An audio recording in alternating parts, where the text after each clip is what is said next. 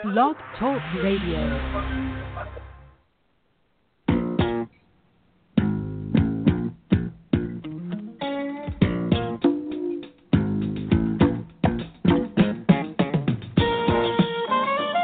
Welcome to On Trial,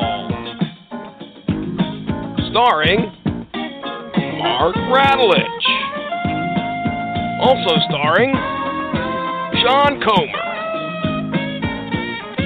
Hope you're ready, Hollywood, because you're on trial.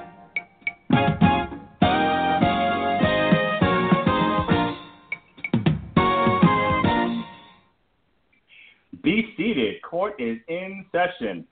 Welcome to a Radulich Broadcasting Network presentation of On Trial.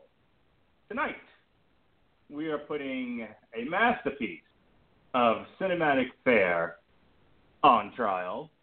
The Halle Berry, Sharon Stone hit for all the ages.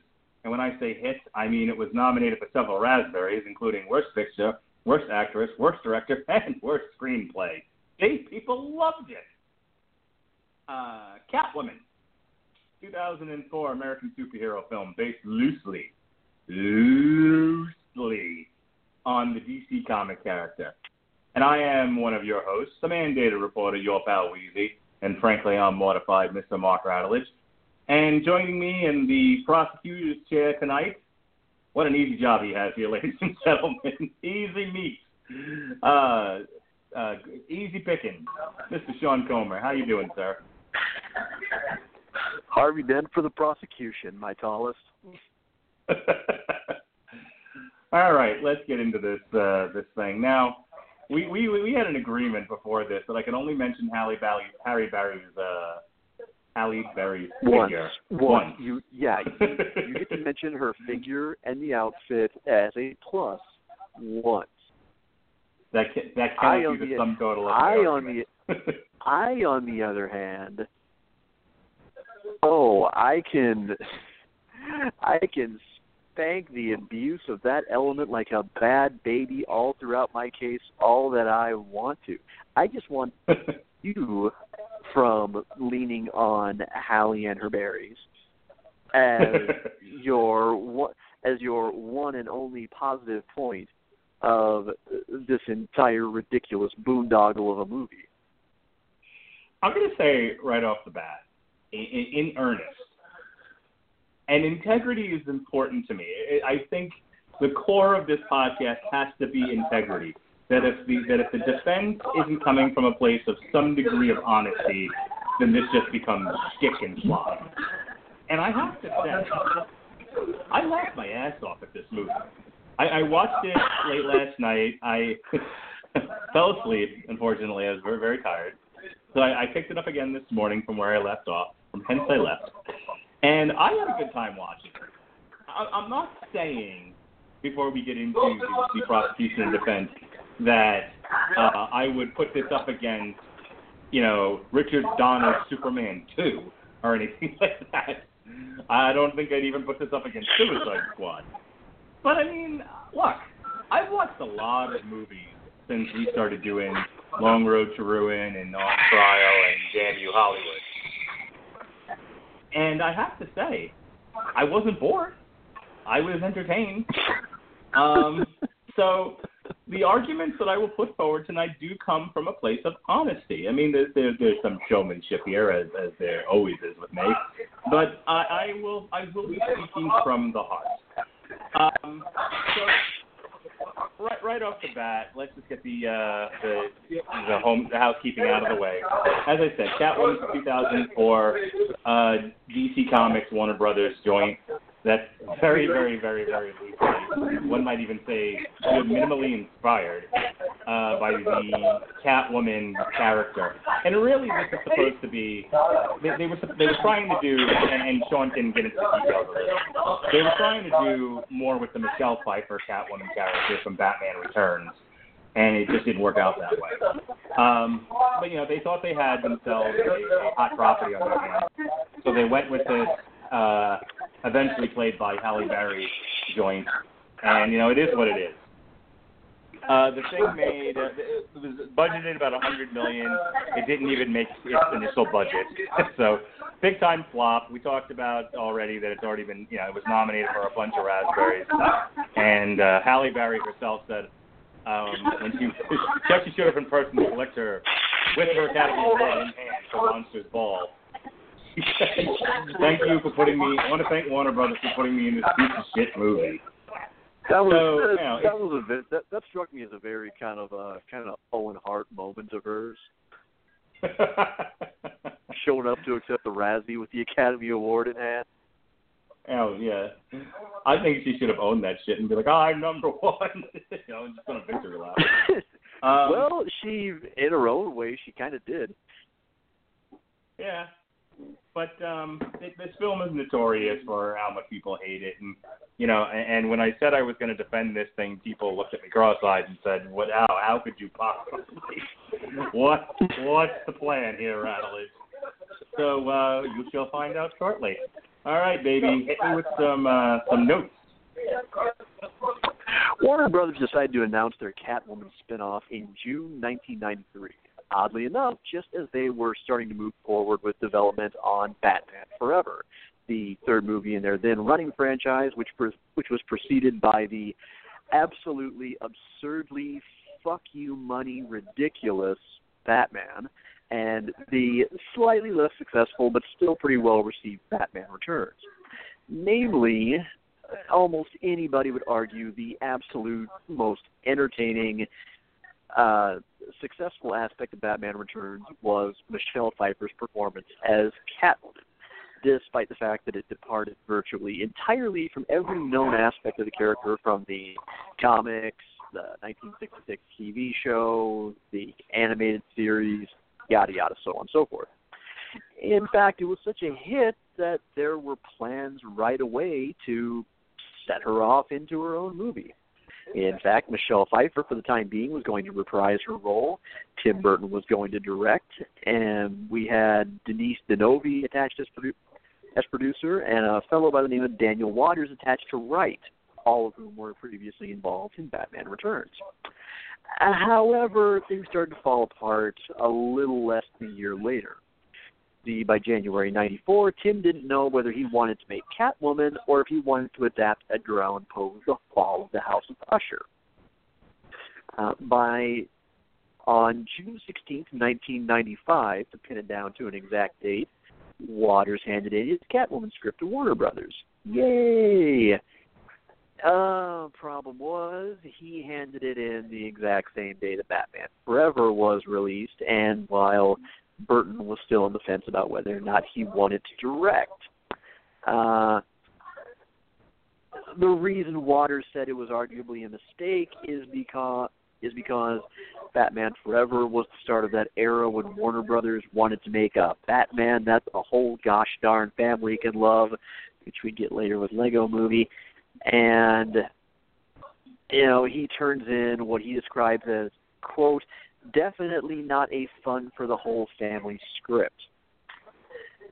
And as things progressed, by August, Michelle Pfeiffer was saying that she was still interested in the spinoff, but that now being a mother and having commitments to other projects, and as she would reveal later, really having not loved the whole experience of wearing the suit in Batman Returns, she wasn't quite as sunny about her involvement as she was previously. The project would then spend years in development hell trying to get off the ground, and also going through a couple of people who at one point or another were attached to play the lead role. Ashley Judd at one point was set to start the lead as recently as 2001. She dropped out. Nicole Kidman was also considered after Ashley stepped aside, but that was also right around when the studio decided that they wanted to go with recent Oscar winner Halle Berry. We got Academy Award-winning costume designer Angus Strafey, who put together that outfit and said, I swear I'm trying to keep a straight face while I say this, We wanted a very reality-based wardrobe to show the progression from demure, repressed patience to the sensual awakening of a sexy warrior goddess. Oh, bull fucking shit.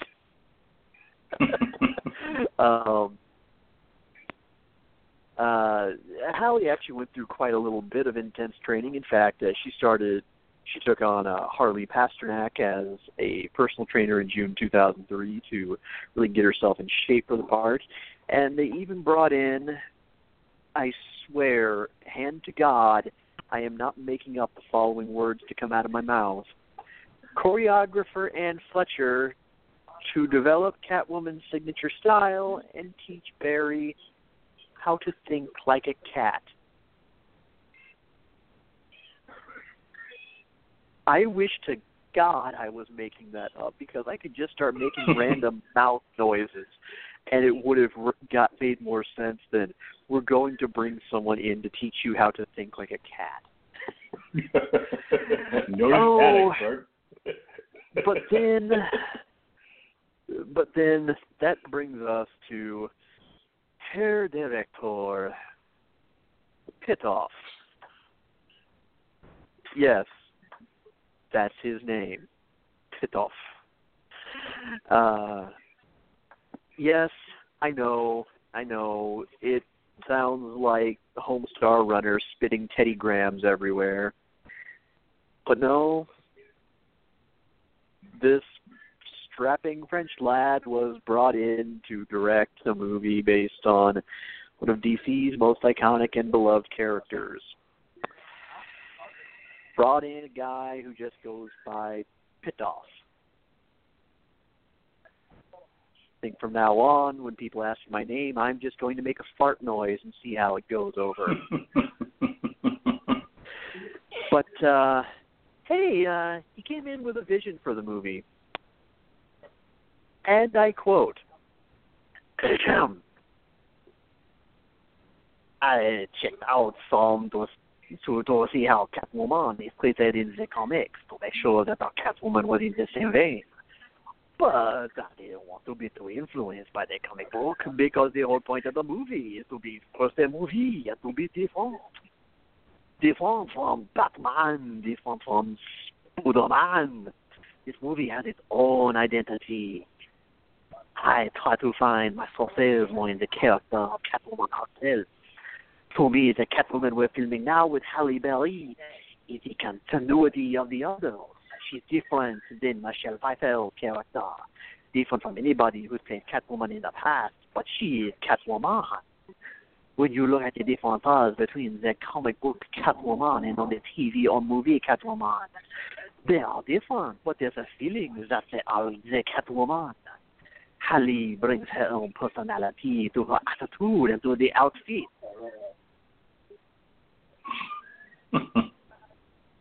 No, folks, that's not me reverting to Long Road to Ruin mode and doing shtick.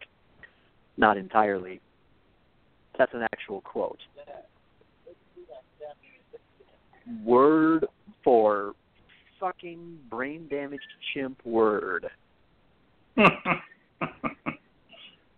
So, yeah, that's where all that went. And now let's run this down by the numbers and see how Cthulhu's vision of Catwoman went over.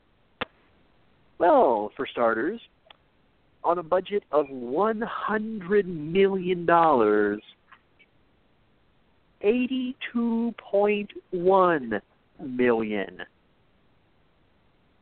Ouch. That's a cold slap to the catnips.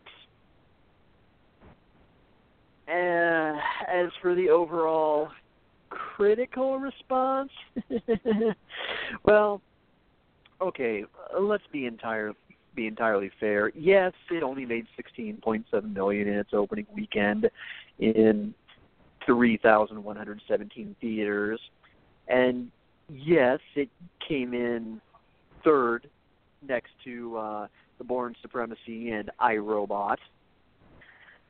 But It has a 9% freshness rating on Rotten Tomatoes based on 179 reviews. 9%. Didn't crack double digits. Just missed. On Metacritic, 27 out of 100 based on 35 critics indicating, oh, this is a no-shit statement. Generally unfavorable reviews. Roger Ebert ranked it as one of his all-time most hated films. As he put it, filmmakers gave little thought to providing Barry with a, quote, with a strong character, story, supporting characters, or action sequences. We'll get more into that once I present my case, such as it were. This was also the movie that famously made Arizona Republic film critic Bill Muller recommend that Halle Berry give back her 2007 Academy Award. As Mark mentioned, 7 Razzie nominations in 2005, including Worst Supporting Actress for Sharon Stone, Worst Supporting Actor for Lambert Wilson, Worst Screen Couple, Halle Berry, and either Benjamin Bratt or Sharon Stone. It won Worst Picture, Worst Actress, Worst Director for Petui, and Worst Screenplay. And as Mark mentioned, she arrived at the ceremony to accept her Razzie in one hand, her Monsters Ball Oscar in other, and said, quote, "First of all, I want to thank Warner Brothers. Thank you for putting me in a piece of shit, god-awful movie. It was just what my career needed." And, oh, God, this was the one that really hurt my heart. There was indeed a Catwoman video game. It got mostly negative reviews, but it hurt because it featured the voice talent of my dear sweet Jennifer Hale, taking the place of Halle Berry. And, oh, FemShep. No. Why did you have to be dragged down by this? But that's really about it. About the only other thing I would note is that, hey, every time you see Sally on screen, say hello to future star of Family Guy, Alex Borstein. Yeah, it gets slightly more tolerable if you just hear all her dialogue in Lois Griffin's voice. All right. I'm sorry. And goddamn sweet cup and cakes do I mean slightly. All right, so a bit of a plot synopsis. Halle Berry plays a character named Patience Phillips. She's an artist and graphics designer for a beauty products company, cosmetics company named Hader Beauty. She goes through all of the standard superhero plot points. You know, she's a bit of a schlump, and she's down on her luck, and she's abused and bullied, and she's demure in manner, which allows her to get bullied and all of that stuff. And, of course, she works for terrible people who do terrible things. Unfortunately for her, those terrible things include, but are not limited to, making a face cream that will turn your skin to marble if you keep using it. But if you stop, it'll peel off. Quick side note, there's a drug called Lamictal in the mental health field where it'll help you with your depression and anxiety, but in a small percentage of people, it'll also peel your skin off. I always enjoy telling that to people. Anywho, so yeah, if you stop using the product, your skin peels off. You keep using it, you become a supervillain. Anywho, she accidentally discovers this, and because they want to release this product and make millions and millions of dollars, the bad guys have her killed. And killed she is. However, throughout the first act of the movie, she's visited a few times by an Egyptian Mao cat, and this particular cat finds her washed ashore and imbues within her the spirit of the Catwoman, and she is reborn as a Catwoman. She finds this out from the Cat's owner, Ophelia Powers, who's the professor, who just really is there to give exposition on what in the hell happened to her and why it happened and all of that. So she realizes she's been killed, and and the rest of the movie is figuring out why she was killed and then seeking revenge on those who did it. Along the way, again within the first act and leading into the second, she meets Benjamin Bratt, who plays a detective. They meet, they fall in love. He finds out that she's Catwoman. She's framed for murdering her bad guy boss, who is played by the same guy who, what was his name in the Matrix? His character's name in the Matrix. It doesn't matter. Lambert Wilson is the actor's name. He plays George Adair. And he actually doesn't know about the side effects of the product. It's his wife, Sharon Stone. Now, there's a subplot here where Sharon Stone was the face of the company, and George Adair was the guy running the show, and he pushed her aside when she turned 40 and replaced her with this young chippy. So she's jealous and pissed off and bitter. She ends up killing him, sets up Catwoman as the patsy. She gives herself up, ends up going to jail for a little bit, and she realizes that she's got to stop them from putting this product out there. People are going to get hurt. So she escapes from her jail cell in a very funny sequence, in my opinion. I laughed my ass off at this.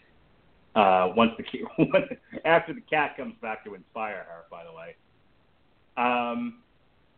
There's a final confrontation between her and the Sharon Stone character, where like a good villain, like all good villains, dies via falling after hanging precipitously by her hand.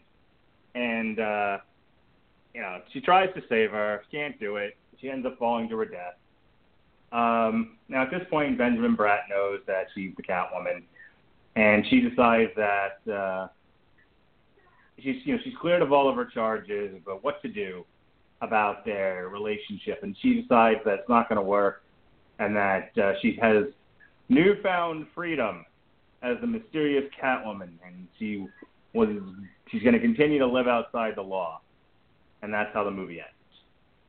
I'm not going to get into all the stuff about the Alex Borstein character. She's mostly there for comic effect. She's the best friend. That's it. That's her role. Literally every plot point you've ever heard about the best friend role in any movie, that's what she does. All right. The prosecution, make your argument, sir. Thank you, Your Grace. Little history lesson, folks. Catwoman was actually based originally on one of the original, and to this day, quintessential symbols of female sexual empowerment. 1930s film star Jean Harlow. She made an instant impression on Batman co-creator Bob Kane. As he put it, she seemed to personify feminine pulchritude at its most sensuous. Well, ultimately, Bob Kane and Batman co-creator Bill Finger, I'm sorry, I want to make sure that I got his first name right, ended up creating a supervillain like no other that they had concocted up to that point. A foil for Batman like no other. A truly romantic flame, but one who could also match the Caped Crusader move for move in a head-to-head chess game. She wasn't a killer. She was conniving. She was scheming. She was Machiavellian.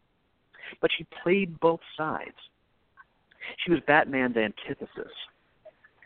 She was brilliant. She was capable. She was independent.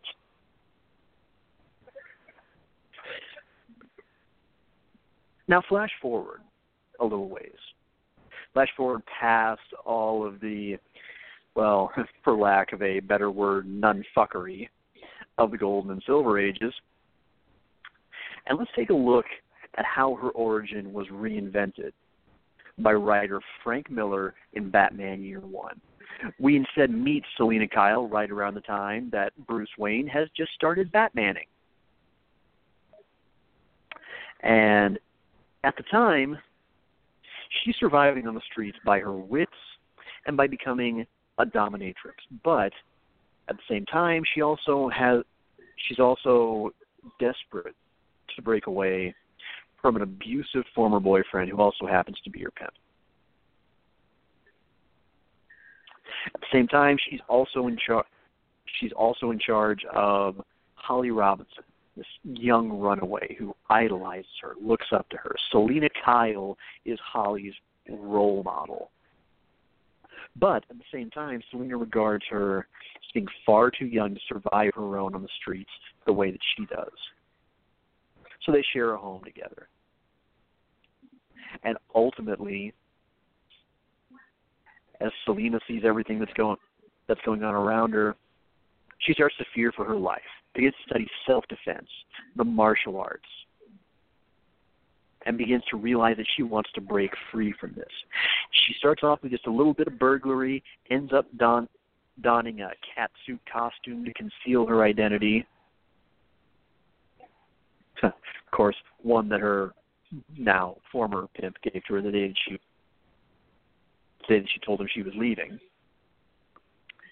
And there it is. You have an icon who's born. You have one who's physically capable, who's brilliant, who's headstrong, and the kind of character who owns her sexuality. As I would say, someone who almost weaponizes it, really. Doesn't rely on it strictly, but realizes its effect, recognizes its usefulness, and adds it to part of her arsenal, part of how she survives. She embraces that aspect. This is one thing that Pitstein gets entirely wrong with his take on the character, and that he might have gotten right. Well, as Burton might have as well. No, actually, I'll come back to that. I'll come back to Tim A. That Pitou would have gotten right had he actually perhaps read a little bit more. And that is, he made the mistake of reducing her to that element. It's not an empowerment thing with her. It's not one aspect of her character that she owns and embraces. All it is it's just a suddenly jarring 180 that she goes through after a catastrophic accident and a weird incident where a cat belches in her mouth or something.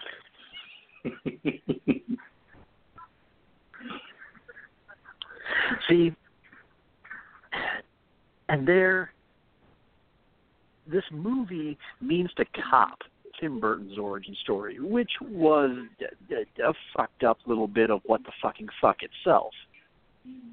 But at the same time, what Burton and, more importantly, what Michelle Pfeiffer really understood is that they crafted a version of Catwoman that took her femininity and made it an aspect of her arsenal. Sneaky, subtle little bit of it, a way to draw her foes into a false sense of security, especially if she was going toe-to-toe with a male. That is not what this movie does. This movie dumbs her down to that. It dumbs everything down to that. Right down to the fact that we're talking about a movie that views makeup as a superpower. Super-powered makeup. That's this supposed brilliant woman's plan behind how she's going to empower the women of the world with makeup.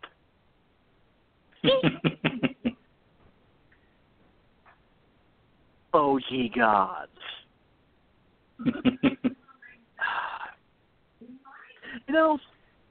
You know what though? Why stop? I'll tell you what.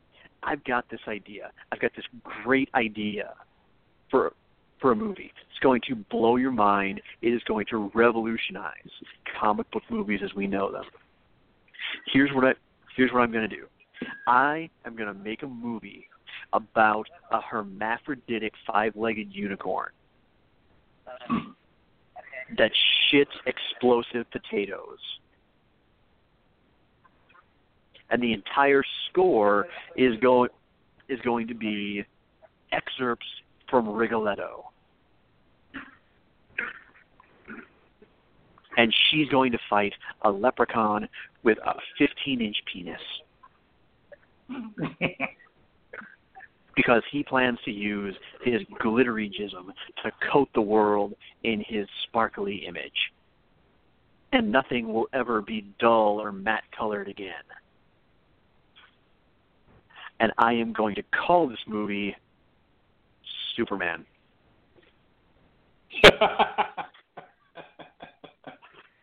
What? What? Don't laugh. You can't tell me that I can't do that. You can't tell me that I can't take something that begin to resemble what I'm calling it and go ahead and call it that. It's my artistic vision. You can't grudge that. It's my vision of Superman. If I want to say that Superman is a 5-legged hermaphroditic unicorn, goddamn it, Superman is a hermaphroditic 5-legged unicorn, and you will embrace the fact that he poops explosive taters. It's the problem. I'm okay with it. Hey, even better. I got a better idea. We are going to take DC's most iconic villain, one of the greatest serial killers in all comic history, a madman, an agent of chaos, a clown prince of crime. We're going to cover that fucker in stupid-looking tattoos. We're going to give him a Lil Wayne grill. We're going to shove his ass into a gaudy-looking sports car with underglow. And we're basically going to make the Joker the Juggaloker.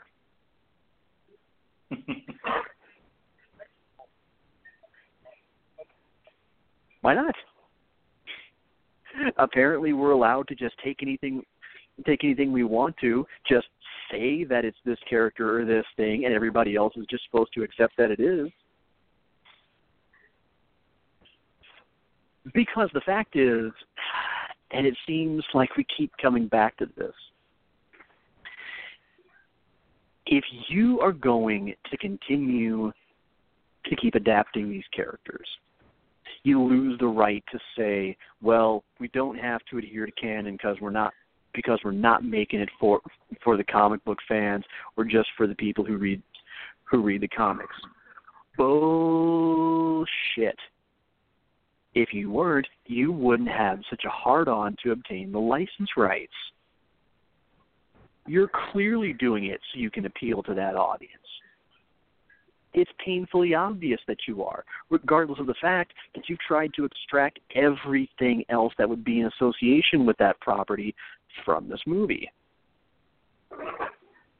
And as I will demonstrate throughout this trial, by doing so, by going and trying to do something that he thought was fresh and different while completely ignoring the whole basis for the character and everything that made her appealing and everything that gave her the staying power that she's had, he ultimately ended up setting the efforts to portray her successfully in her own solo movie and as a major character in any movie back quite possibly, arguably, decades. It will be irrefutable. It will be glorious. I probably got that part of the trial wrong. I don't speak lawyer. No, your witness is fine. Okay. I want to thank the prosecution for making part of my case for me. I don't need to go back over it again. He did an excellent job of saying that We live in a creatively open, some might even say relativistic world. And while I don't personally embrace the philosophy of relativism, many people do. And so it is absolutely a thing that can be done and is done to assume a licensed property, use it as an inspiration for a piece of artwork, and take it in any direction that you want. You read, prosecution earlier read a quote from the director, and, he did it in his fun French accent, and that's fine. But I want to go back to it, because what he says here is important, and it needs to be considered. So it checked out to see some of how Catwoman is treated in the comics to make sure that our Catwoman was in the same vein. But I don't want to be too influenced by the comic book, because the whole point of the movie is to first be a movie and to be different. And let's stop there. Yes, we have an accepted form of Catwoman, but I admit to you that the Catwoman in Batman Returns didn't look like no Catwoman I knew. It's maybe a bad parody of the Julie Newmar version of the character, but that's about it. It's still Tim Burton's reimagining of what the character should be. And there were people who were fine with that.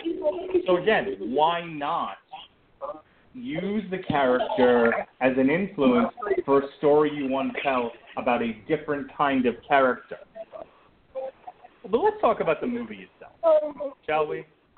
Let's talk about, instead of always being so focused on the source material or what the expectations are, let us look at what these hardworking professional individuals crafted for our amusement. And let's not be caught up in labels and titles. Things sometimes take on a new role that maybe was not intended. This might have been intended as an action-adventure piece. But upon reviewing it today, it occurred to me that this is actually a parody. It's one of the best parodies I've ever seen, actually. It's a parody of the superhero genre. It's a parody of the notes and the tropes that are complained about to this day in one of the most successful superhero franchises of all time, the Marvel Cinematic Universe. What's the big complaint that everyone comes away with from a Marvel movie? Oh, Jesus. It's the same story told again and again and again. Jesus Christ, Doctor Strange is basically the magic version of Iron Man. I'm not saying I agree with that, but it's said. People say it. People believe it. People are sick to death of the superhero origin story. It's one of the reasons people were so frustrated, one of the many reasons people were so frustrated with the Ryan Reynolds Green Lantern movie. Other than the fact that they didn't get the character right, they were frustrated by the fact that this is yet another retelling of the same origin story. And Catwoman sends that up by doing exactly that.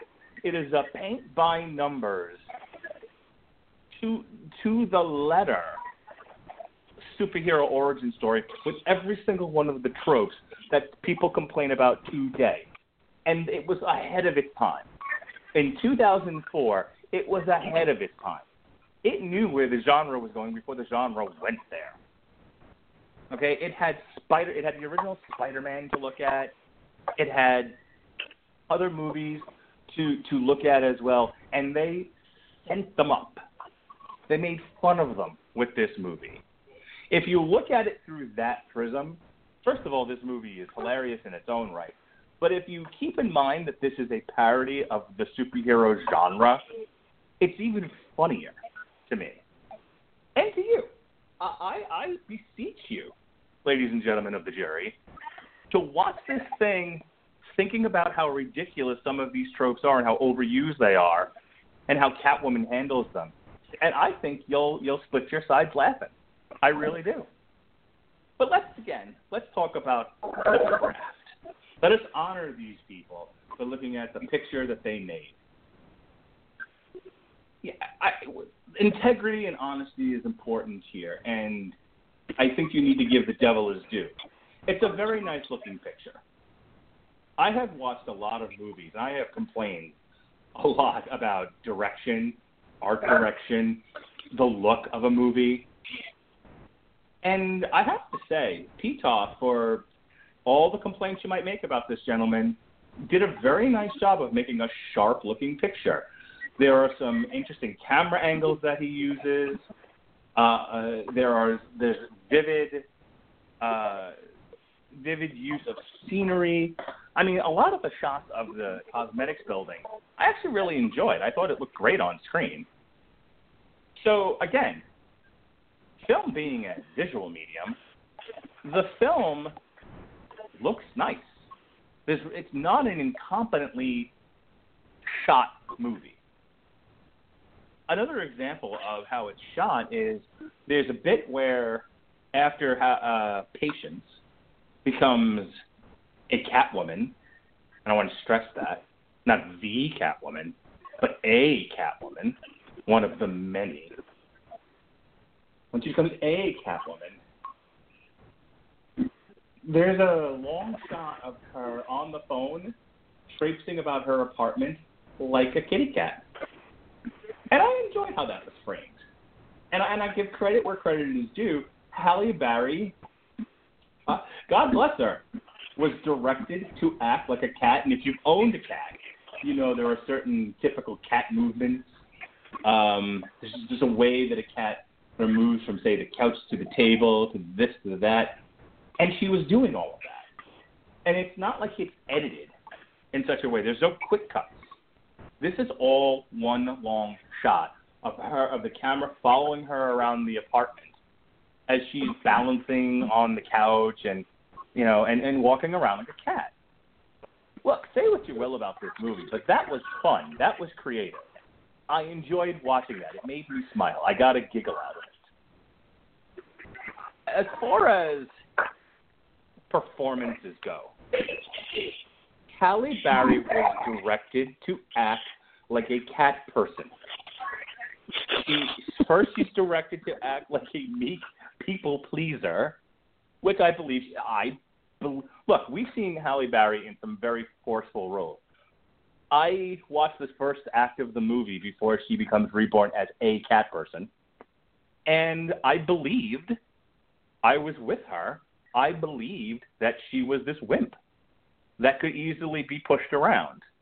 I thought Halle Berry did a very good job of portraying the archetypal pre-superhero that's, again, just a schlump and a loser and a wimp. She played that to a T. The performance is at a minimum adequate and at best quite good. She handled all that well.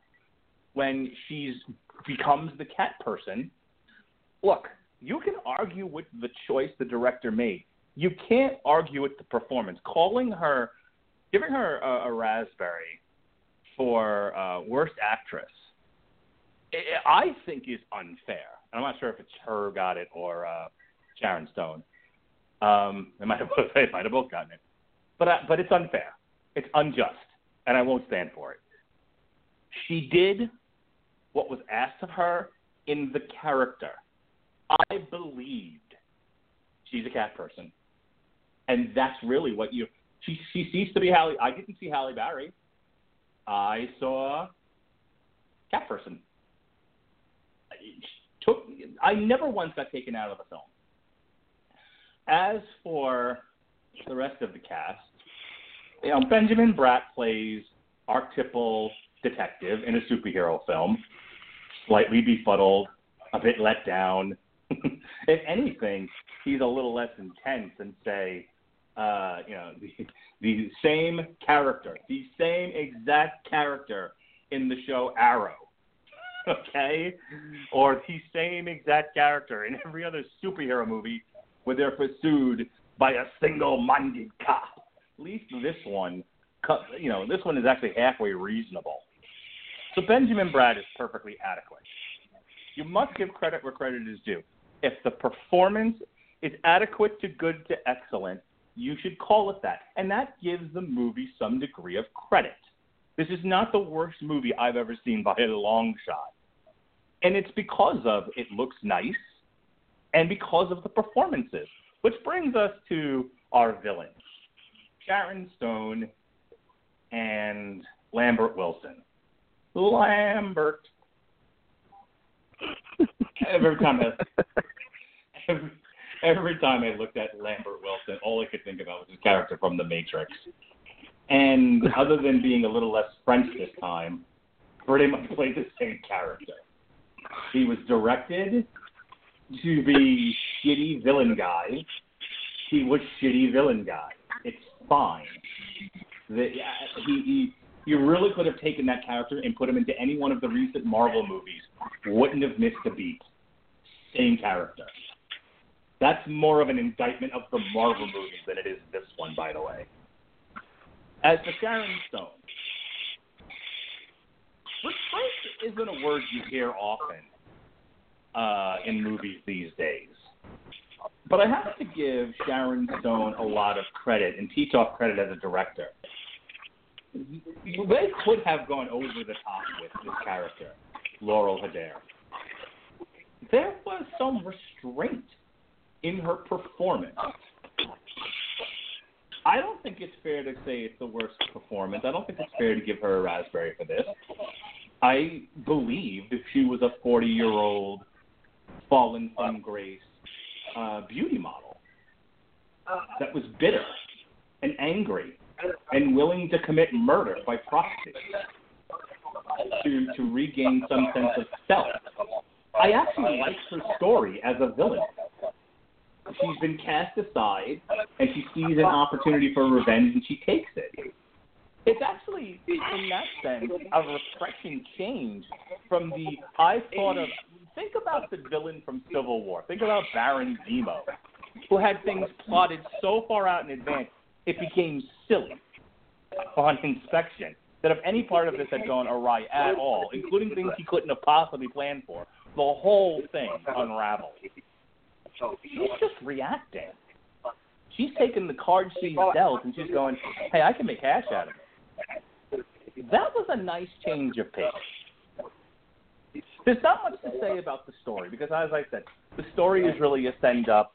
The story is a mockery of the same exact story in your Spider-Mans and your other superhero movies, your Iron Mans, your Doctor Stranges. I mean, it's all a lot of it. The bones are very much the same. It's the dressing on the bones that changes. I might say.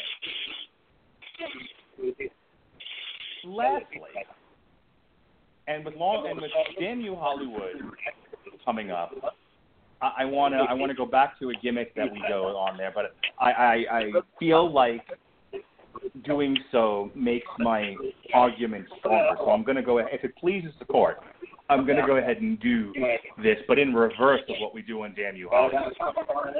And I'm going to preface this by saying, just because most people don't like it or hate it, doesn't mean it's bad.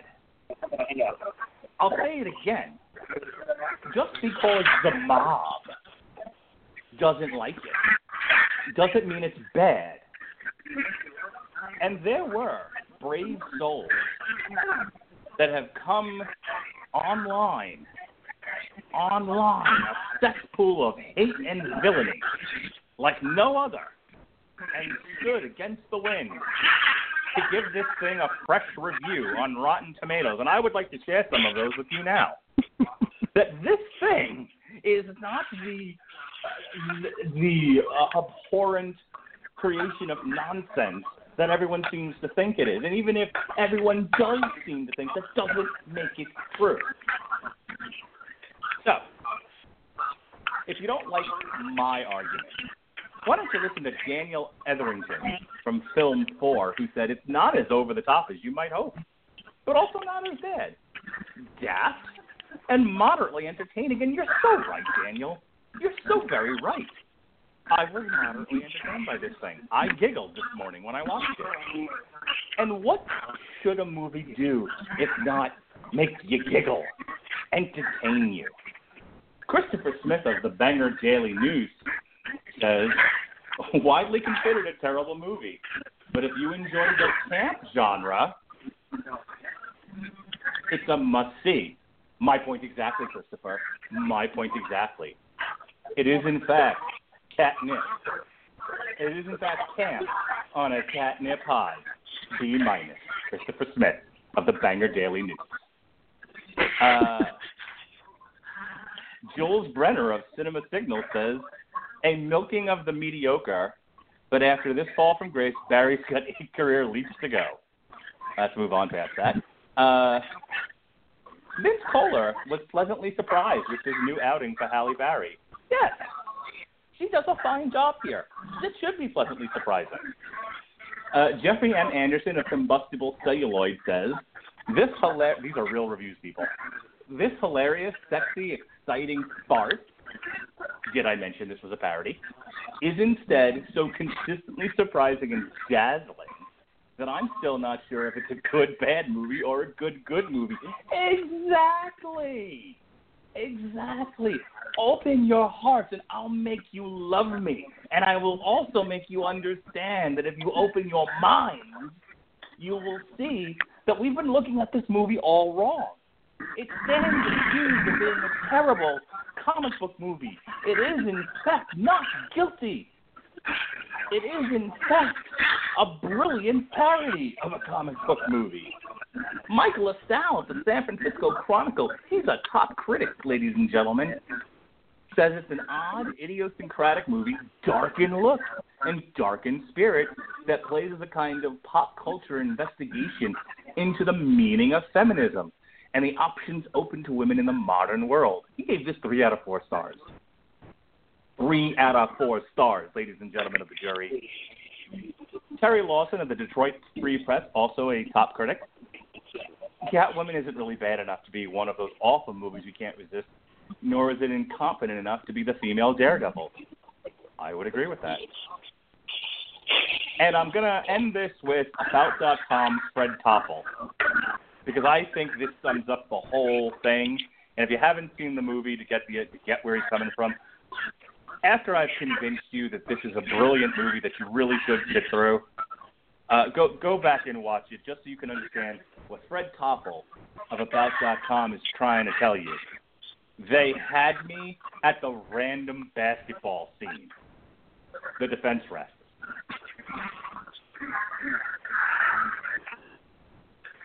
Oh, well, sacre bleu, monsieur défendeur et Michel Pittouf. Afro-Wendell. Oh, you thought like a GSP, you have hit me in the face with the crotch of your argument. Oh, it's so bad it's good. Why didn't I see that? Well,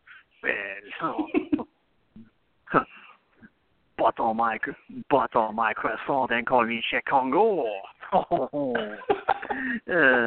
Yeah, no.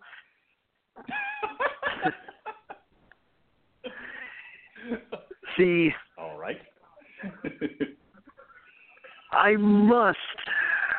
have no choice but to give my counterpart the mincing, mealy-mouthed C-3PO to my awesome immortal R2-D2 his due.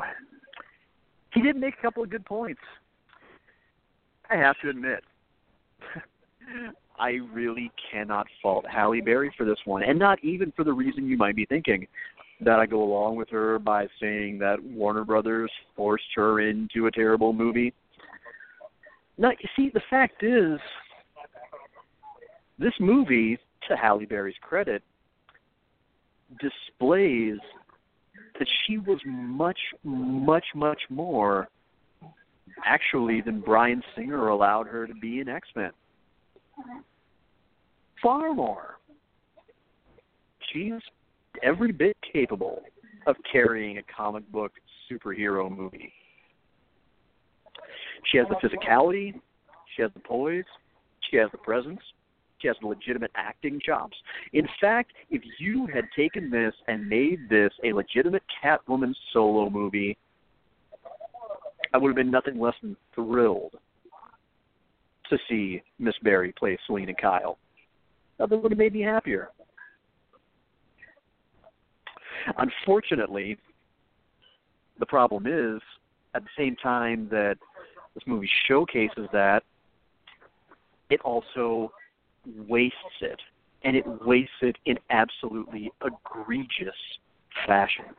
Egregious, shameful fashion.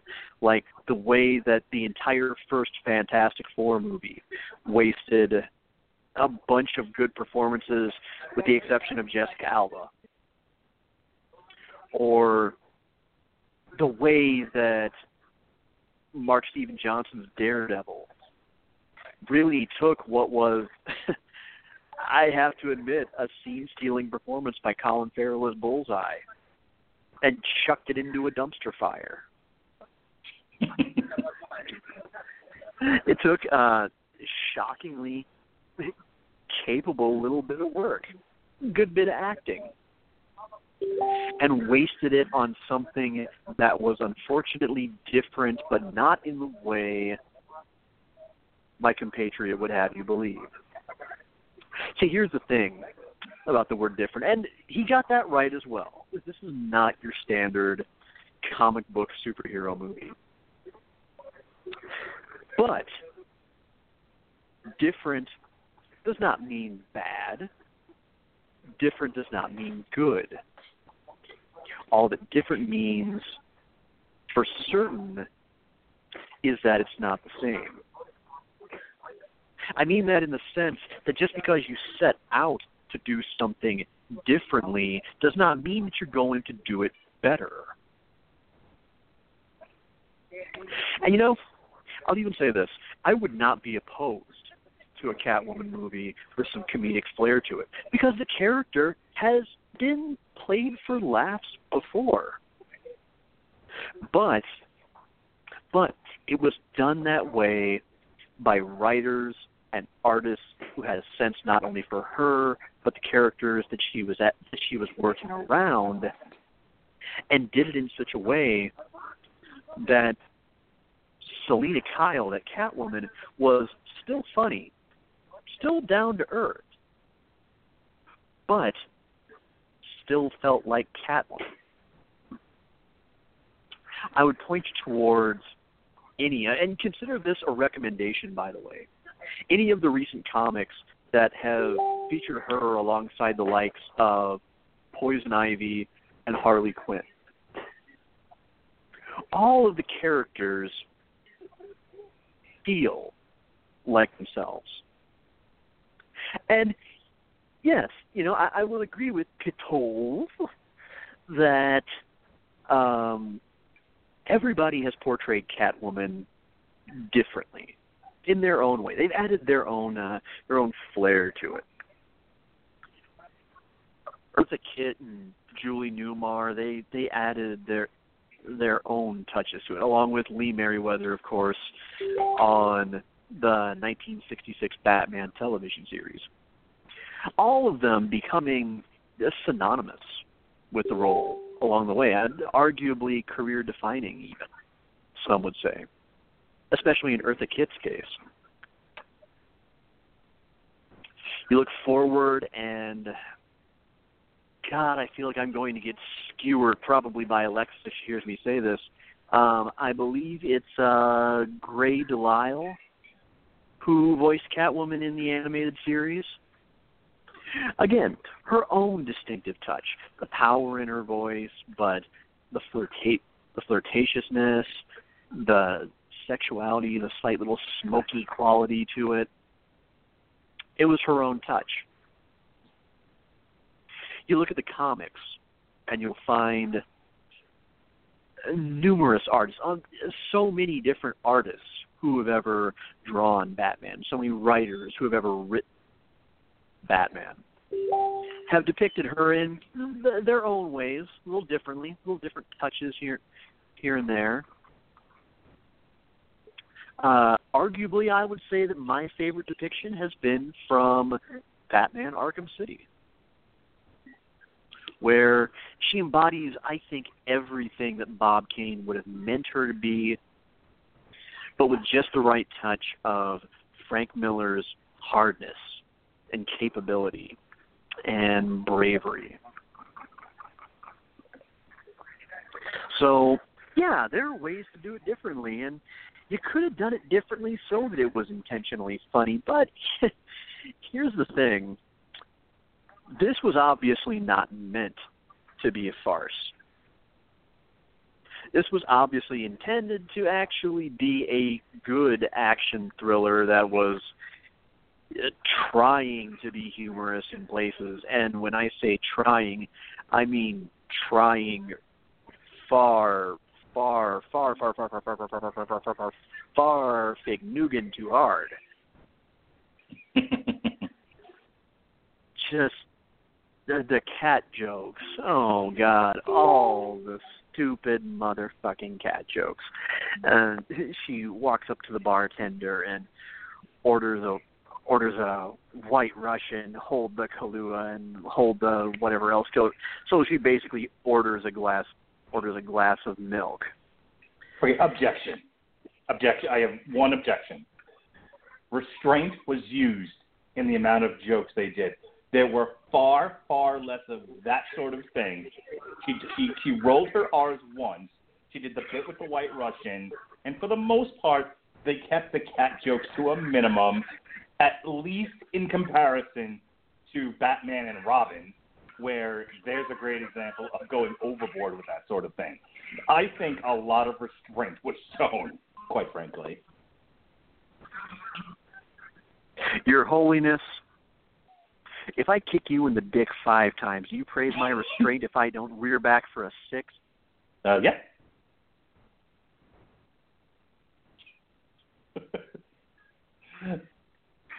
Let the record show the defense is a few fries shy of a Happy Meal.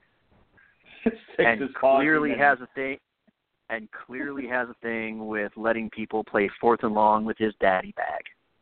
I'm just saying, anyway. The Holy Hand Grenade tells us there is a certain number for a certain thing. One more is too much, one less is too little.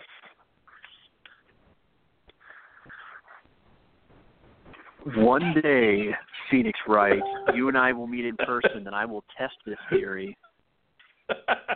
And I wear heavy boots, sunshine. Anyway, so yeah, guess what? We have an unintentionally so bad it's actually funny movie. Yay!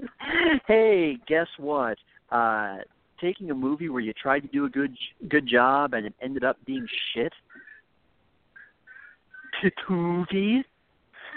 There was another Euro trash director who tried to do that, and not one single fucking person bought it when he said it either. It was Tommy Wiseau, and no, to this day, nobody buys that The Room was supposed to be a comedy. His best friend was in that movie, and in a book about it, he shot that shit right the fuck down. This was a movie that was meant to capitalize on a character that was featured in some critics even said, shockingly dark and violent Batman movie. And you're going to turn around and try to tell me, oh, it's supposed to be a farce, it's supposed to be different, it's supposed to be lighthearted. No, don't piss on my head and tell me, hey, let's go eat the yellow snow. Deadpool was a superhero farce because there was some respect for what that character is intended to be. You can have comedic moments in superhero movies where, yeah, you maybe poke a little bit of a jab at it, have a little fun with some references or some fan service. This was just over the top stupidity by somebody who clearly didn't know the character well enough to know what they were doing in terms of how to make it funny while still finding a way to make this character appealing and still finding a way to be true to it and finding a way to increase its value.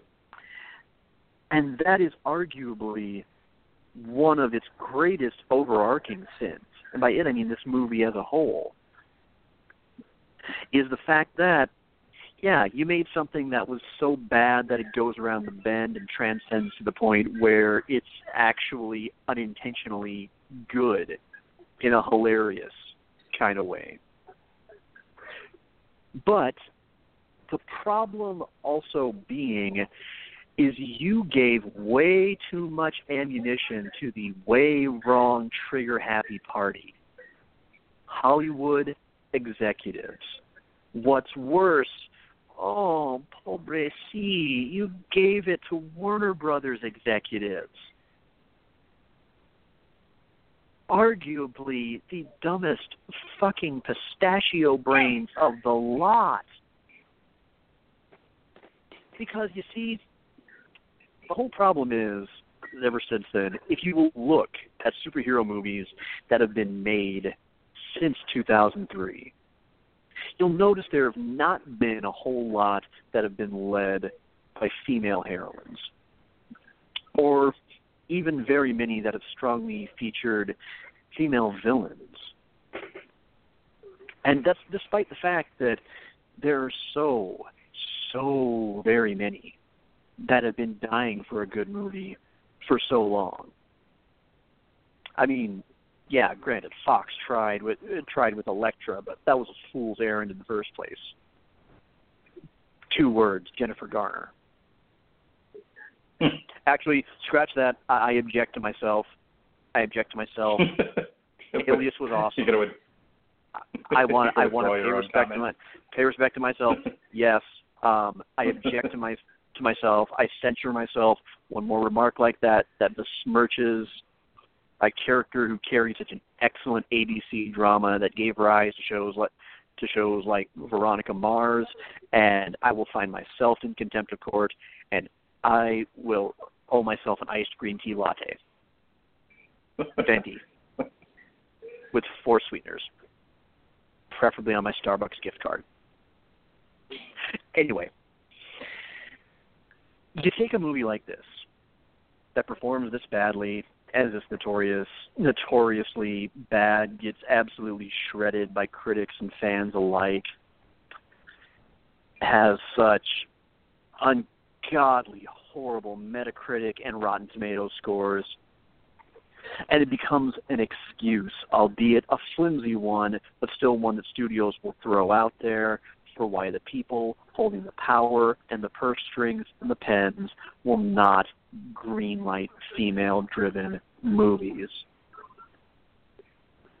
They will try. They will point this out and say, "Oh, look how poorly it drew. Look how bad the movie was. People just don't want to see women in leading roles in comic movies." And it becomes one more justification for why we don't have a Black Widow movie, why we're just now getting a Wonder Woman movie, why the hell we don't have a Miss Marvel movie, why I have not gotten my unbeatable Squirrel Girl movie.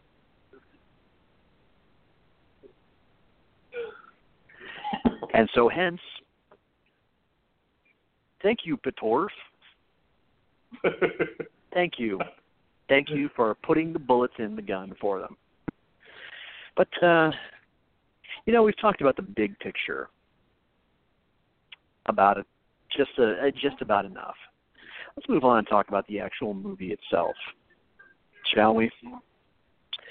This is supposed to be a movie that's about female empowerment and empowered sexuality. No, it really isn't. Because that is where it shows absolutely no restraint. Its idea of showing empowerment is, we're going to take Halle Berry and strip her down to fetish wear. That's about it. It's there for eye candy. It's not remotely practical or held back in any way. What reason would there be for any vigilante to dress that way? I ask you. I mean, it's all kind. I have an answer for that question. Yes, if you have any expert, and I happen to know one, in kink and fetishes, someone who actually I believe is a doctorate in kink and fetishism within the mental health milieu, would tell you that leather is empowering, and that the whole becoming a Catwoman was an empowering metamorphosis for her that was actualized and made physical by the use of leather. It was also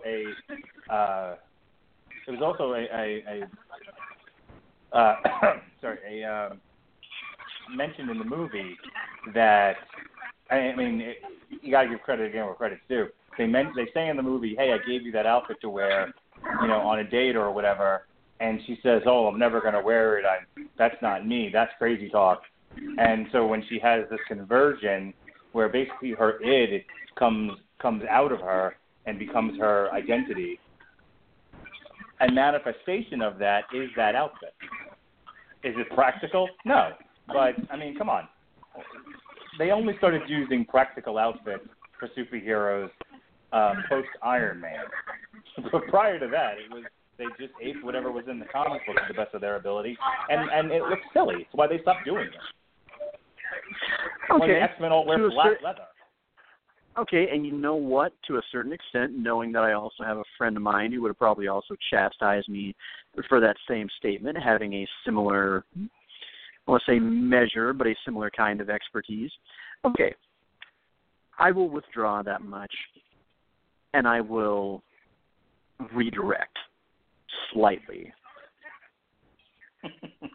Yes, I will grant that was a nice gesture, and perhaps maybe even one of the movie's few genuine moments of putting some actual thought into its character. But the problem is, it doesn't really do much to develop her beyond that, or even before that.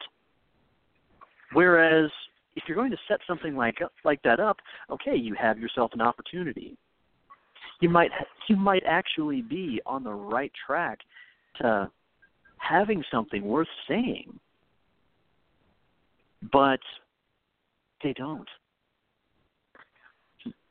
Far and away, vastly, it's just simply simply a woman going from a shy, slightly nerdy graphic designer to just all of a sudden being a sultry, slinky cat person with nothing else in between.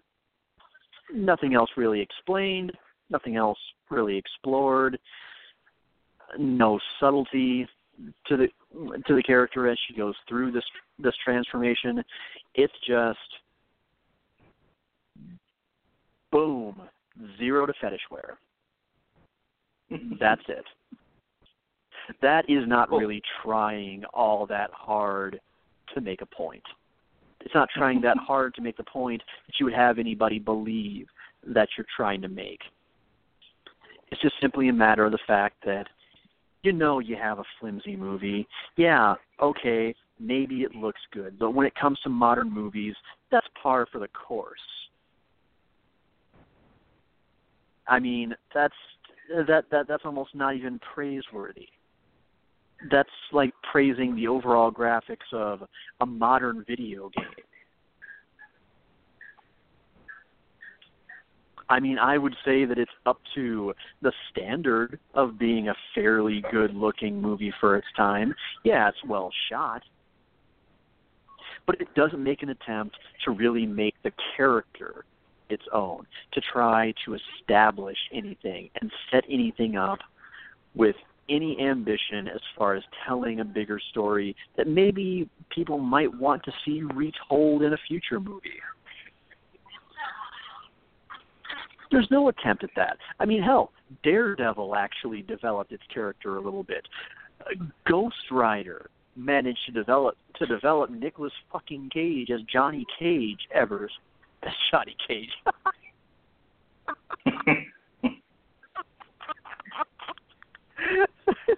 and now I just want to see a movie that's nothing but Nicolas Cage doing the spits and punching Wes Bentley in the penis. Oh, boy. Oh, fuck. Johnny Blaze. Oh, God. Next Mortal Kombat movie, it better stars Nicolas Cage, or I swear to Zod. Have him play Jax. Anyway. But that's about as ambitious as this movie gets. And really, the part that puzzles me is we have a movie in which Michelle Pfeiffer was meant to reprise her role from Batman Returns. Okay, so I'm confused here, Mr. Scribe. Were you going, if this is really in fact your script, and I wonder how much of this was really his, was your plan just to have her redo the entire origin story? Oh, I think once they lost Michelle Pfeiffer and they had to recast, I think that's when they went back.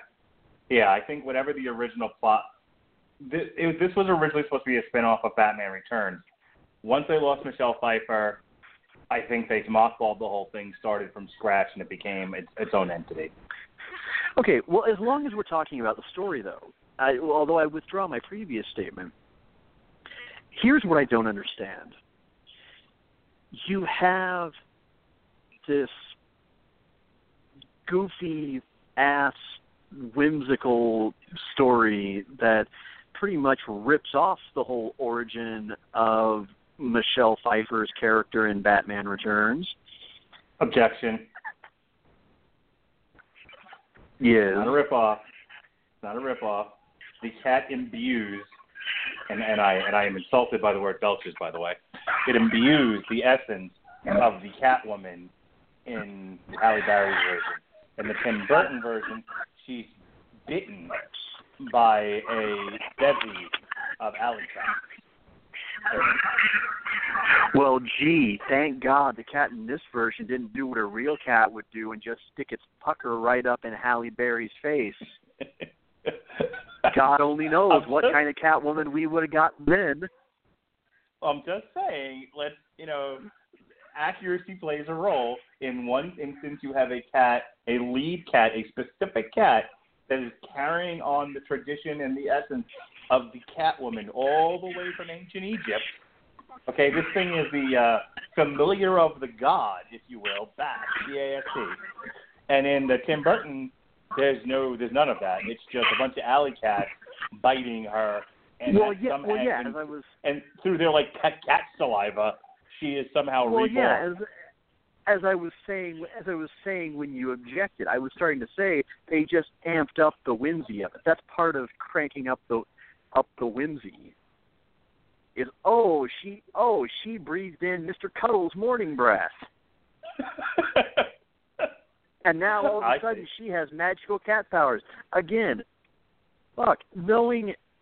keep in mind, up until my recent bout with singledom, I lived with someone who had 2 cats.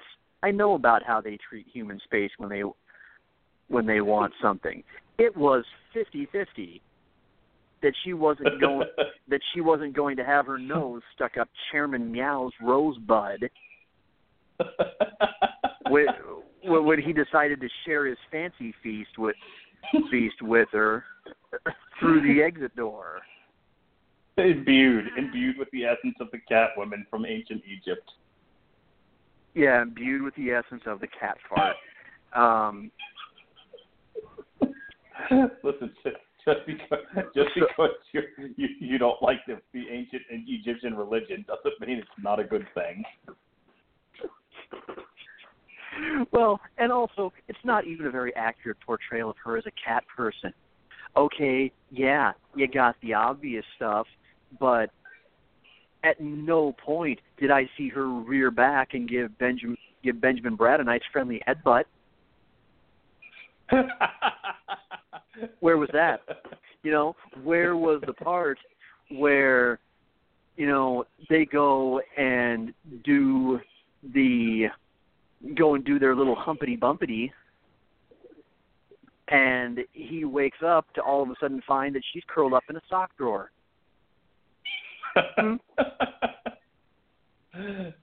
Well, objection.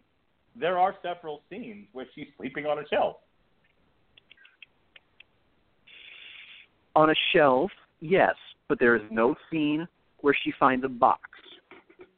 You can't tell me that at no point does she come across a box and just all of a sudden just curl right up and make herself at home. It's only a 90-minute movie. There's only so much time for this sort of thing. Oh, yeah, they were probably saving that for the sequel. Exactly. Catwoman, Revenge of the Laser Pointer. Catwoman versus the sneaky cucumber. Ooh. But all of these points aside, this movie barely tries and accidentally stumbles upon getting something half-assed right. But the problem is, in all the efforts to try to make this movie so different and stand out and be so different from what so stupid little comic books. On the other hand, you had so many other stories that you could have told if you would have just paid attention. I mean, you could have taken just about any number of issues and called a story that would have been better than this without trying to be so damn overtly silly. Yes, it was different. Yes, it didn't want to be exactly like the comic books and it wanted to put its own spin on it. But you have to know the rules before you can break them. And this was a team that, possibly aside from Halle Berry, had no idea what the rules for this character were, so it had no business trying to break them. And it illustrates that different means neither good nor bad, but it definitely means not the same. The prosecution rests. All right. And that brings us to the end of this podcast. I will say, in summation, in all honesty, I didn't think it was that bad. I mean, yeah, look, I've seen worse. If Robert Winfrey, who I'm sure is listening to this, were here right now, he would tell you this was the worst thing ever captured on celluloid. It is an insult to people with eyes and who have cats. But here's the thing. Robert has a very low tolerance for anything that is like remotely stupid. So, and there's a lot of stupid in this movie. And yet he and I are huge such huge Invader Zim fans. Yeah. Which one of these days,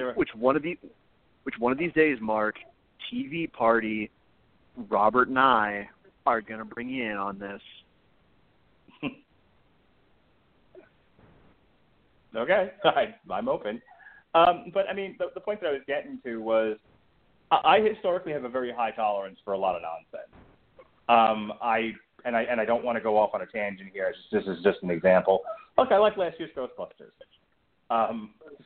Speaking of white studios shit-can female-centric movies, look, I liked it. There was a lot about that movie that I know annoyed people, but there was a lot about it that I enjoyed. I legitimately was entertained by, and Robert and I argued about it pretty, and we really, it was one of those moments where we just sort of looked at each other and said, we are different people.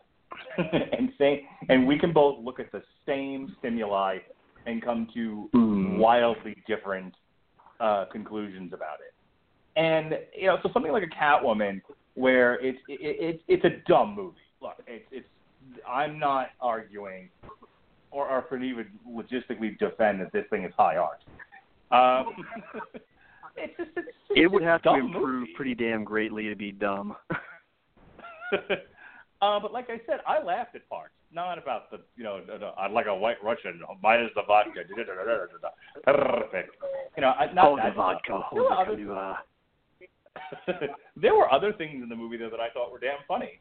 I was entertained by a lot of it. So, as I say about comedy, comedy has one job: it's to make you laugh. If it doesn't make you laugh, it fails. If it makes you laugh, it succeeds. And it doesn't. And I don't care if it's Will Ferrell in Step Brothers, or it's the Kentucky Fried Movie. You should not. These things should not be, a thesis on astrophysics. They're meant to be entertaining. And as Robert would say, your mileage may vary on what entertains you. So, is Catwoman for everybody? Oh, God, no. It's probably not for most people. But I dare say that non-comic book fans who have an investment in the character, who sat and watched this thing, would probably think it was fine. They would have no emotion about it one way or the other, and would probably be moderately entertained. Yeah, but you know what? The whole thing is, though, is I do know the character, and I can't change that. I can't entirely change my prism through which I view the movie, and that's fair. And as a comic fan, you know what? I would absolutely love to one day see a great Catwoman solo movie. I think that would be something that would be truly groundbreaking, because not only would you have a movie, as I said before, that would join the very few that have had a female main hero or a female supervillain. You would have one that features a female anti-hero, and could almost be argued would be the first movie to ever really be based wholly on a villain rather than a hero. Well, you accept the Gotham City Sirens movie that has Catwoman in it. You mean the one that they're making now? Yeah. Only technically, because I'm still utterly convinced that movie is going to blow goats.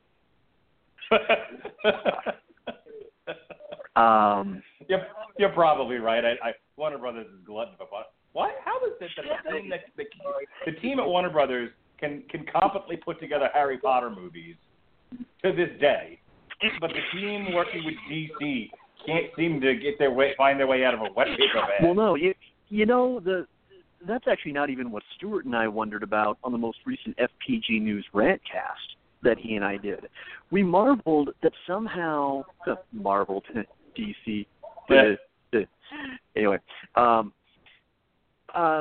we were just gobsmacked that somehow DC manages to knock it out of the park like 95 times out of 100 with their animated stuff. I'll say they've gone downhill since they started making everything New 52 focused, but for the most part, it's still pretty damn strong stuff. Their full-length animated features and their series are both excellent. Arrow and about 50% of Legends of Tomorrow aside, their TV shows turn out to be consistently excellent. What the hell against 50% of Legends of Tomorrow? I've enjoyed that show immensely. It was all right. I mean, I liked about the first half of it, but it really lost a whole lot of steam and has never really entirely sucked me back into it. It's still good. The Flash, I think that bunch can do damn near no wrong. Yeah. I'll even be entirely fair to Arrow and say when it's good, it's really fucking good. When it's bad, they can't make it any more obvious that they're just trying to get around the fact that Warner Brothers slapped them on the wrist and said, no, you can't have Batman. Have you watched Supergirl since insisted... it moved to the... I'm sorry. Have you watched Supergirl since it moved to the CW? Okay, now that would be another one that they pretty much nailed. I really enjoy Supergirl. In fact, I'm surprised at how much I enjoyed it, because that's not a character that I exactly go gaga over. But I was shocked at how good it really was, and I'm glad that it found a home on the CW, because I think even the brass at CBS would have realized that it would have just languished there. Season 2 is so much better than Season 1. Yeah. And yet, aside from most of the Nolan trilogy, they can't seem to get live action right somehow. And I just don't understand why. Well, okay, and I'll even go a step further. We talked about the shows. We talked about the animated stuff. The video games. I have an answer Arkham for you. Games. Hang on, I'm not done. Question. Okay, go ahead. Hang on, Funshine Bear. I'm not done yet. The 4 Arkham games. Well, okay, correction. I've only played 3 out of 4 of them, but I've heard just about nothing but good things about Arkham Knight. Pretty much entirely nails the spirit of Batman. The first Injustice is one of my favorite games of all time, and I am stoked as all fuck for Injustice 2. I would just about shove all my money into a pneumatic cannon and fire it at WB Games and NetherRealm Studios if that could only come out just a little bit sooner. So I'm aching to play that. And yet you can get all this stuff right, and you're even doing marginally better with the comics. And yet, every time you retarded wank pheasants go to make a live-action version of one of your properties, I'm terrified of the fact that they've now got a Nightwing movie in the works. Because I would want a Nightwing movie to be so... I would want that to be good, because I love the Nightwing web series. The fan series that a bunch of cats raised some money and got to do on YouTube. That was really good. I liked that. I was moderately excited for the fact they were going to do a Titans series on TNT, because holy shit, live action Titans. Bring it on. But now I just don't get it. What is it about trying to tell a story in 2 hours with, for really real, these people that just makes you fuckers shoot yourselves in the crotch? All right, this is a 2-part answer. The first one, and I'm oversimplifying it just for the sake of time, and I don't know the further details of it, but basically, you're talking about 4 different divisions, one of which is split with another company. So you have the CW, which is hosting DC/Warner Brothers content on their network, and CW is a partnership between CBS and Warner Brothers. And basically, they're on an island. You know, they've got their own producers and writers and everything else, and they basically were told, go do shows for CBS that are going to air on the CW. No, you can't have Batman. Otherwise, go do your own thing. Try not to fuck it up. And so they just sort of exist on an island separate from the Warner Brothers live-action movie division. If you ever hear the animated group talk about themselves, they don't interact with the movie division at all. Warner Brothers Animation is its own thing, operates independently, and they don't have the interference that, from the movie executives that the live action does. And then games is games, again, its own thing. So, part of the reason why you have 3 examples of superior products versus the one that's inferior is the one that's inferior is controlled by the movie execs who, as Robert Winfrey and I talked about on Damn You Hollywood, invest themselves in these movie projects. And, they're paid a lot of money to guide ships. And a lot of these people lose their jobs after a while when they guide these ships into icebergs. But that's what happens, is they get involved and they have a belief or they have data that says this is good, this is bad, do this, not that. And that gets into the movie process. And, you have the success or failure record that they've got. Specifically the DC Cinematic Universe, its biggest problem was that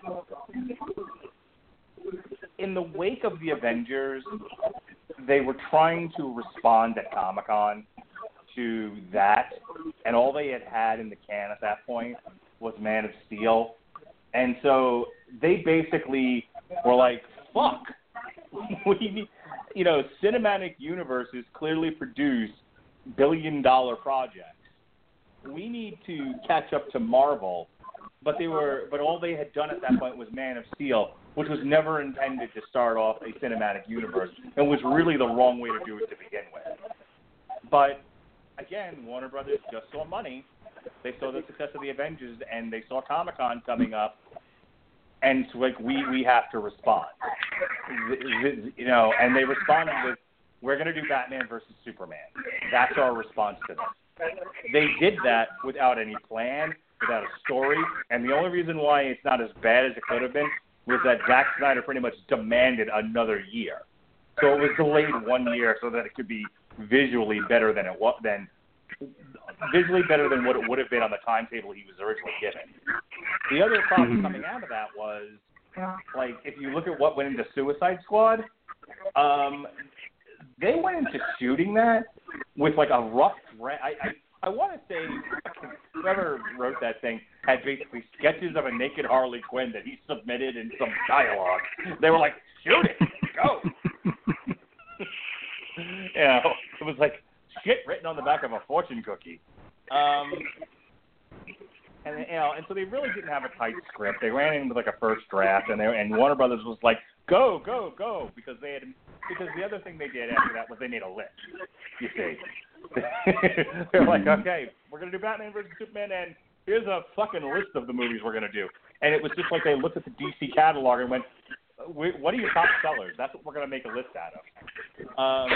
That's what we're gonna make movies out of. And that's really what it was. There's no plan here. There was no overarching story like there was with Marvel. And so they rushed projects into production and started shooting projects before they were well defined. And then due to responses they were getting, changed the projects entirely. So Batman v Superman had reshoots, which in and of themselves are not bad things, but that got changed from what it initially had intended to be. And Suicide Squad was completely altered from what the intention was, which is why there's basically another movie's worth of footage of the Joker and Harley Quinn lying on the cutting room floor that we'll never see, much to Jared Leto's regret. See, well, no, I'm fine. I'm fine with that because Jared Leto is a heaping pile of twat frosting. And so I'm happy he got cut almost entirely out of the movie, and that's not just because I object to his portrayal of the Joker. It's because, if anything, that is largely what we've learned from the making of that movie, is that Jared Leto is really a pretty wretched human being. And I absolutely hope that he never gets anywhere near a DC movie again. And I would agree with you. David Ayer, it seems, had control of this movie taken from him. I would not go so far as to still say it was good when we saw the director's cut. And by the way, might I say, I have a conspiracy theory. God, if I keep coming up with these, I'm going to start to sound like Napier. as to why this has become such a thing. And it has nothing to do with showing the director's vision. Sometimes I think it's the fact that they figure apology that lets them get away with releasing a shit movie in the theaters in the first place. And they say, oh, well, we'll just have the director go and say that it wasn't his entire vision and that you should really check out the unrated Blu-ray when it comes out to really see a whole different version of the movie, and it might change your mind about it, man. It's the same thing that allows AAA video game publishers to get away with releasing seemingly half-finished shit like Assassin's Creed Unity because they figure, oh, well, who cares if it's borked as fuck? We'll just issue a day one patch, and that'll fix about 10% of it, and then we'll release a day 2 patch, and a day 4 patch, and a day 15 patch, and then we'll offer people who bought the games a free Ubisoft game under the explicit condition that they not sue us for how bad the game was. You joke, this happened. And it's a way to get around not actually releasing a good finished movie. They figure, so what if it sucks? We'll just recut it and make a whole other mint off the rental and home video market. And I'm really glad we've had a chance to talk about this for a little bit because I've been trying to find something on Comic Historian for when we do plugs. And I haven't been able to find what I wanted because I don't think it exists. But I found something almost even better. So do you want to do plugs first, or should I? No, go ahead. I'll let you have the final word. I do want to ask you, though, because it's coming up shortly. Have you thought about what we're doing after X-Men Origins? Because we have a show coming up on March 16th, and that's your pick, buddy. I've been looking, and I got a few in mind. Let me get back to you tomorrow once I've had a chance to kind of sleep on my choices. But yes, I have a few. I have a few in mind. I do. Woo! Yeah. In the archives, we've got in celebration of the Lego Movie and a little mini review that I did on the show. Source material: Batman 66 Volume 1. That's in the archives. I need to address the show from Tuesday. Blog Talk Radio. That's the explanation. Basically, the first 20 minutes of the show, there was some sort of behind-the-scenes technical issue that was happening. I couldn't be heard, and I couldn't hear anything else that was happening. And I was, and my poor guest, just had to kind of sit there while I scrambled to fix the problem. And it really was a Blog Talk Radio thing. It had nothing to do with me. But the good people over at BTR just reset the show after about 20 minutes of this. And then from there on, we did about an hour and 10 minutes talking about Chef's Table Season 1. And if you ever get to hear it, it's great. Here's the problem. If you go in the archives right now, all you hear is the first 20 minutes of me playing random music, including the TV party theme at least a half a dozen times. So I'm waiting for Blog Talk Radio to fix that. I've already complained, and I was told it was going to get handled. No one's gotten back to me, and I'm paying $40 a month. That includes help anytime I need it. And as of right now, it says, hey, our online agents are not available. Fuck you people. Anywho. So we had no problem with Metal Hammer of Doom. The third chair, Jesse Starker, sat this one out, though. He had the projectile leprosy. So it was just me and the Coopster. And a special appearance by Pat Mullen channeling his inner Jeff Jarrett as he did drive-by karaoke, as we called it. He sang With My Baby Tonight. That was a lot of fun. Next week, right here on the RIBN, source material, got the Legends of the Dark Claw. Pat Mullen, in his angelic voice, will be on TV Party Tonight and we will be looking at the first 10 episodes, Season 1, of Sex and Drugs and Rock and Roll. And speaking of sex and drugs and rock and roll, Metal Hammer of Doom will be reviewing the new Steel Panther, Lower the Bar. And speaking of Robert Winfrey, he'll be on Because Winfrey Made Me. We'll be looking at the movie Ink. And then Friday, we'll be unveiling our announcement of Wolverine Week and the subsequent panel discussion of Wolverine the character. That's going to be followed by Wolverine Week. Source material, Old Man Logan on March 6th. The return of Damn You Hollywood for the month of March will begin with Logan. The Metal Hammer of Doom will be chiming in with their participation in Wolverine Week with Entombed Wolverine Blues. That's a real thing, people.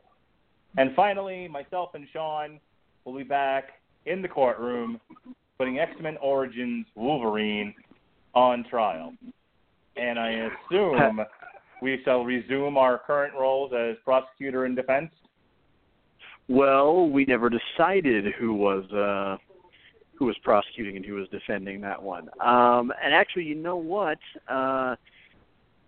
Since I prosecuted, you defended, and in fact, I believe you've defended twice in a row, so I believe it's my turn to defend Wolverine, which I'm comfortable with because while I don't like it as a whole, I think there are things about it that never quite get the credit that they deserve.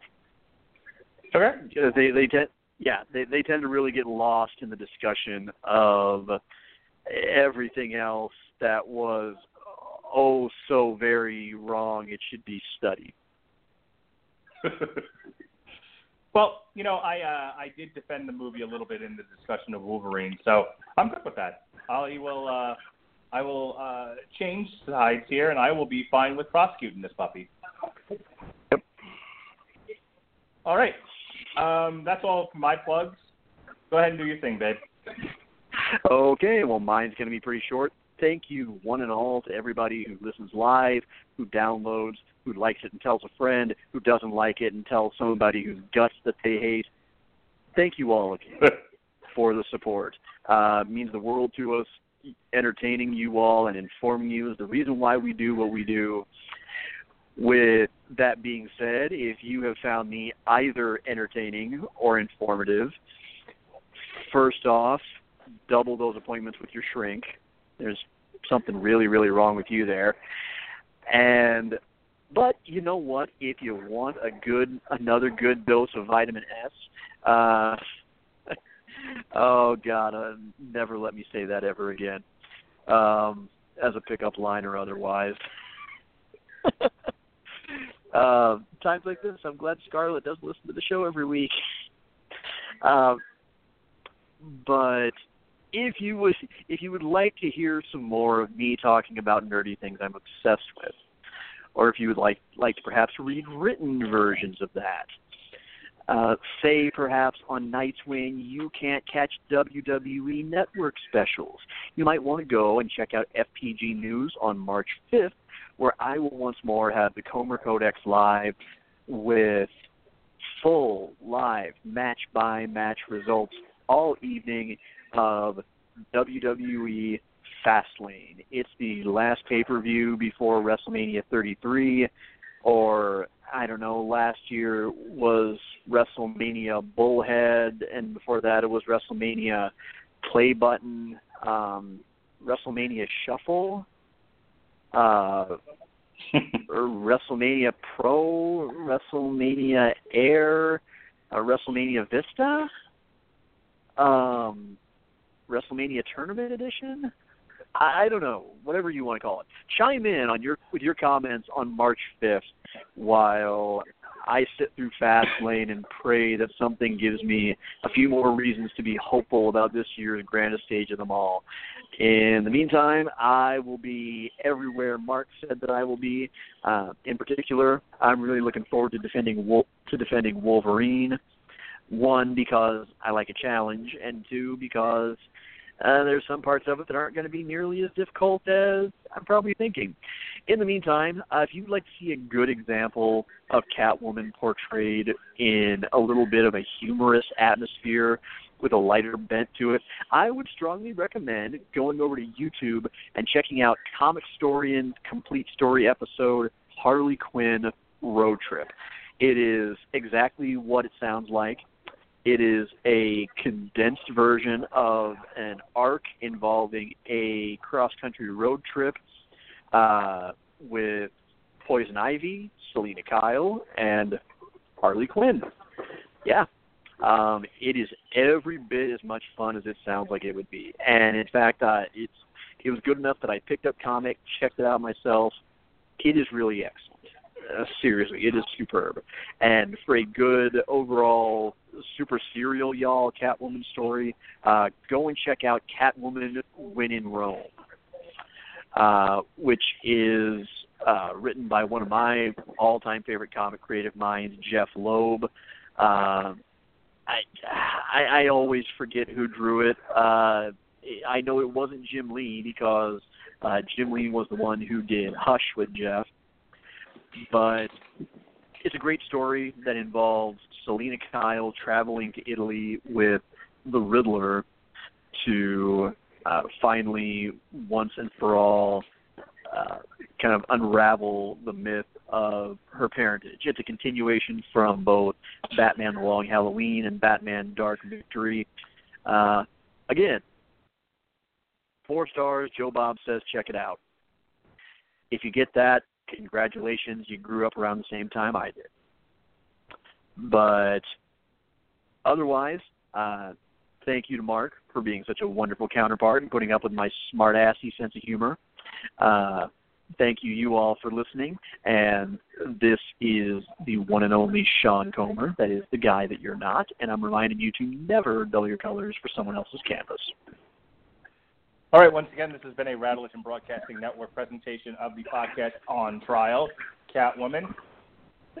Thank you for listening. If you've made it this far, I applaud you.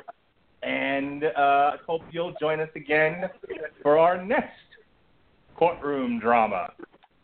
Be well, be safe, and behave. Court is now adjourned.